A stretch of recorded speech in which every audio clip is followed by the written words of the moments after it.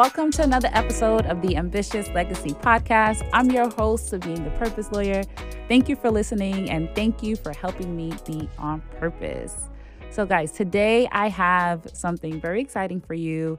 It is a $1 billion strategy. Yes, you heard me right. If billionaires and multimillionaires are using this strategy, then why shouldn't you know about it, right? It's worth taking notes on this. So, as entrepreneurs, we build multiple revenue streams.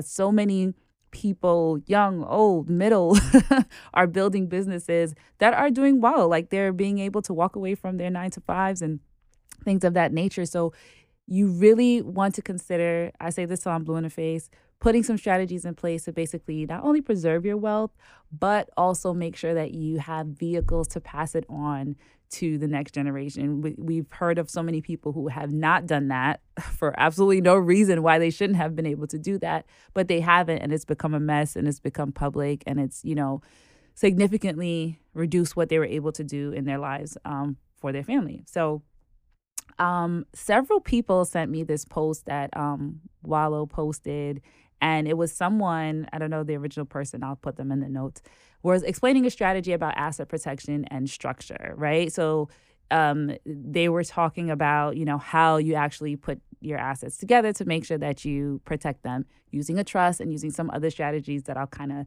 talk to you about, right? So business owners, real estate investors, really should have the structure in place. For most of my business owners and real estate investor clients, these are the ones who we kind of talk about these strategies because it makes sense for them.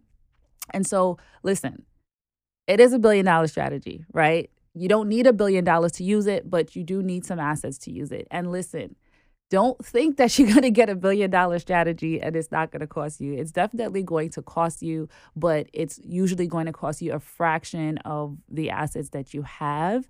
So it's worth putting in place to basically preserve what you have and make sure that it sticks around for the long haul, right? Or any unexpected scenario. So I'm going to give you a little scenario to help you kind of like get into the zone, embody this sort of case study, right?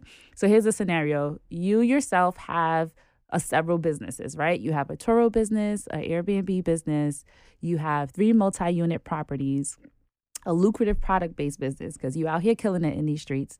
You have a trademark, obviously, because you have a product-based business, but you have a trademark holding company. So don't let that go over your head, right? To protect your trademark. You have investment accounts, high yield savings accounts, IRA, and bank accounts. So I have so much information. I'm looking down to make sure I give you guys a scenario, and then I'll have a drawing in the video so that you can kind of follow along. So the structure is, right, you have your trust. Your trust is going to be the top of your structure. Then you have your holding company under that, which I'm going to get into each one of these. So I'm just going to lay it out for you. You have your LLCs under your holding company. You have your properties within your LLCs and your several other businesses as well, which could be LLCs or corporations. It doesn't matter. And then all of your other assets will probably either fall into your trust directly, or you may consider having something separate for that. So let's get into it, right? So Hov said it best. That everybody wants to be a boss until the invoice comes. So if you want to be a boss and you want to put this strategy in place, know that these multi-layers are all part of this structure. So you're paying for your trust, you're paying for your corporations, you're paying for your LLCs, you're paying to put the paperwork in place to preserve these. But trust me, it usually makes so much sense when I go through these strategies and I show people the difference between not doing it and doing it. Like there's no comparison, in it. So let's get into it. So the trust, I tell you guys all the time here, if you're a listener, that a trust is basically a vehicle that's going to allow you to pass down your assets. It's a vehicle that lets you take that wealth and pass it to the next generation, right? But it's also good to help you structure during your lifetime. It's also good to give you a little bit more privacy, especially, if you're someone who's of high profile, like celebrities and things of that nature. They don't own anything in their names, right? They have it in trust or they have it in business entities so that you don't know that it's them. Because obviously, who's not going to go look up, their favorite celebrity's business or whatever the case is? This information, it allows it to be private so that no one could readily know. So you have your trust that gives you that privacy, and it gives you that asset protection to be able to pass that thing on. It can also, depending on the trust is started, could give you true asset protection, meaning that it could protect from lawsuits and claims and other liabilities, right? Depending on how it's set up. So you have that as your top layer, right? Then you have your holding company, which is likely going to be an S corp. Why should it or might it be an S corp, right? So S corps actually allow you to save on employment tax, right? So when you are, say, an individual. I shouldn't say an individual. If you have an LLC, you pay taxes on everything that comes within that LLC, right? When you have a corporation, there's actually double tax. So you pay tax on the corporation, and then you pay tax on the income that you receive from the corporation.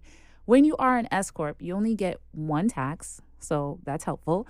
And not only that, you save on employment tax. So you can give yourself a small salary, a reasonable salary, I should say, and then you could take the rest as distribution. So you're going to pay employment tax only on whatever that salary is, and then the rest is just a distribution. And we all know, as business owners, the country is set up to give you tax incentives when you're in business. So it sort of helps you in that way.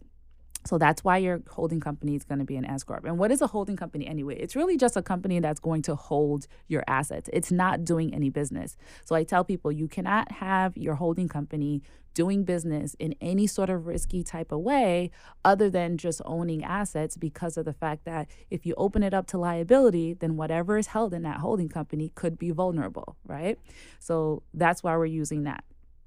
Your next layer is now your LLC. So your LLCs are going to be to own your real estate, to own your businesses, or your several various businesses. And they don't have to be LLCs. I'm just bringing you down to the next layer, right? If your business is a corporation, but you want it to be held by your holding company, that can be done as well. We just have to, it gets a little bit grainy, so you want to make sure that we check all the rules and make sure that it's being done properly. But your LLCs also have liability protection, right? So liability protection basically does protect you from lawsuits and claims and all those type of things, because it's separating your trust or your holding company from whatever the asset is that's in there, right? So the liability is contained to that one area.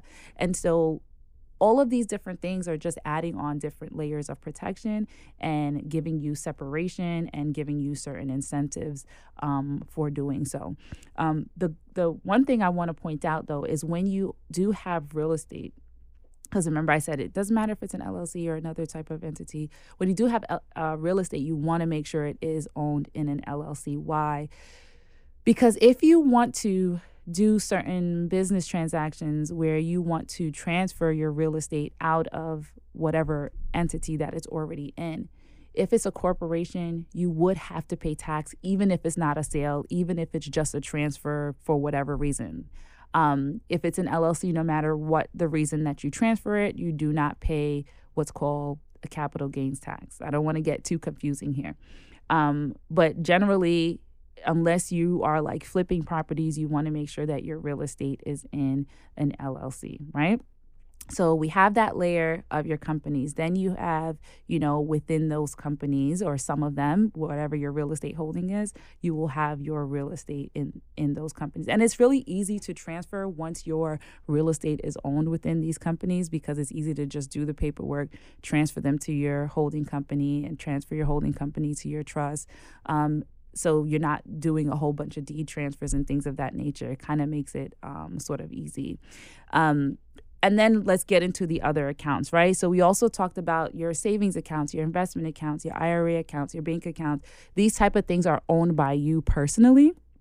And so having them transferred to your trust, or having your trust be the owner, will also allow it to be part of this big umbrella. But it's going to be sort of at the top, side by side with your holding companies because they're going to be owned directly by your trust. So this is the strategy. Hopefully the drawing helps you have a better understanding of what I'm rambling about over here. Just know that this is something that you could build up to, that you could aspire to. You don't have to do it all in one day.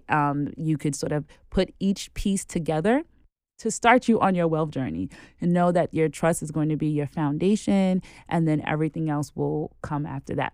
So I hope that this was helpful for you. And, if you thought that this was, super complex or over your head, this is the type of thing that we do day in and day out at my firm, the Ambitious Legacy Firm. We help put these strategies in place for individuals. So if it's something that you're interested in, feel free to reach out to us. You can find us on theambitiouslegacyfirm.com. I'll put the information in the show notes so that you have it, and we're here to help. So see you next time.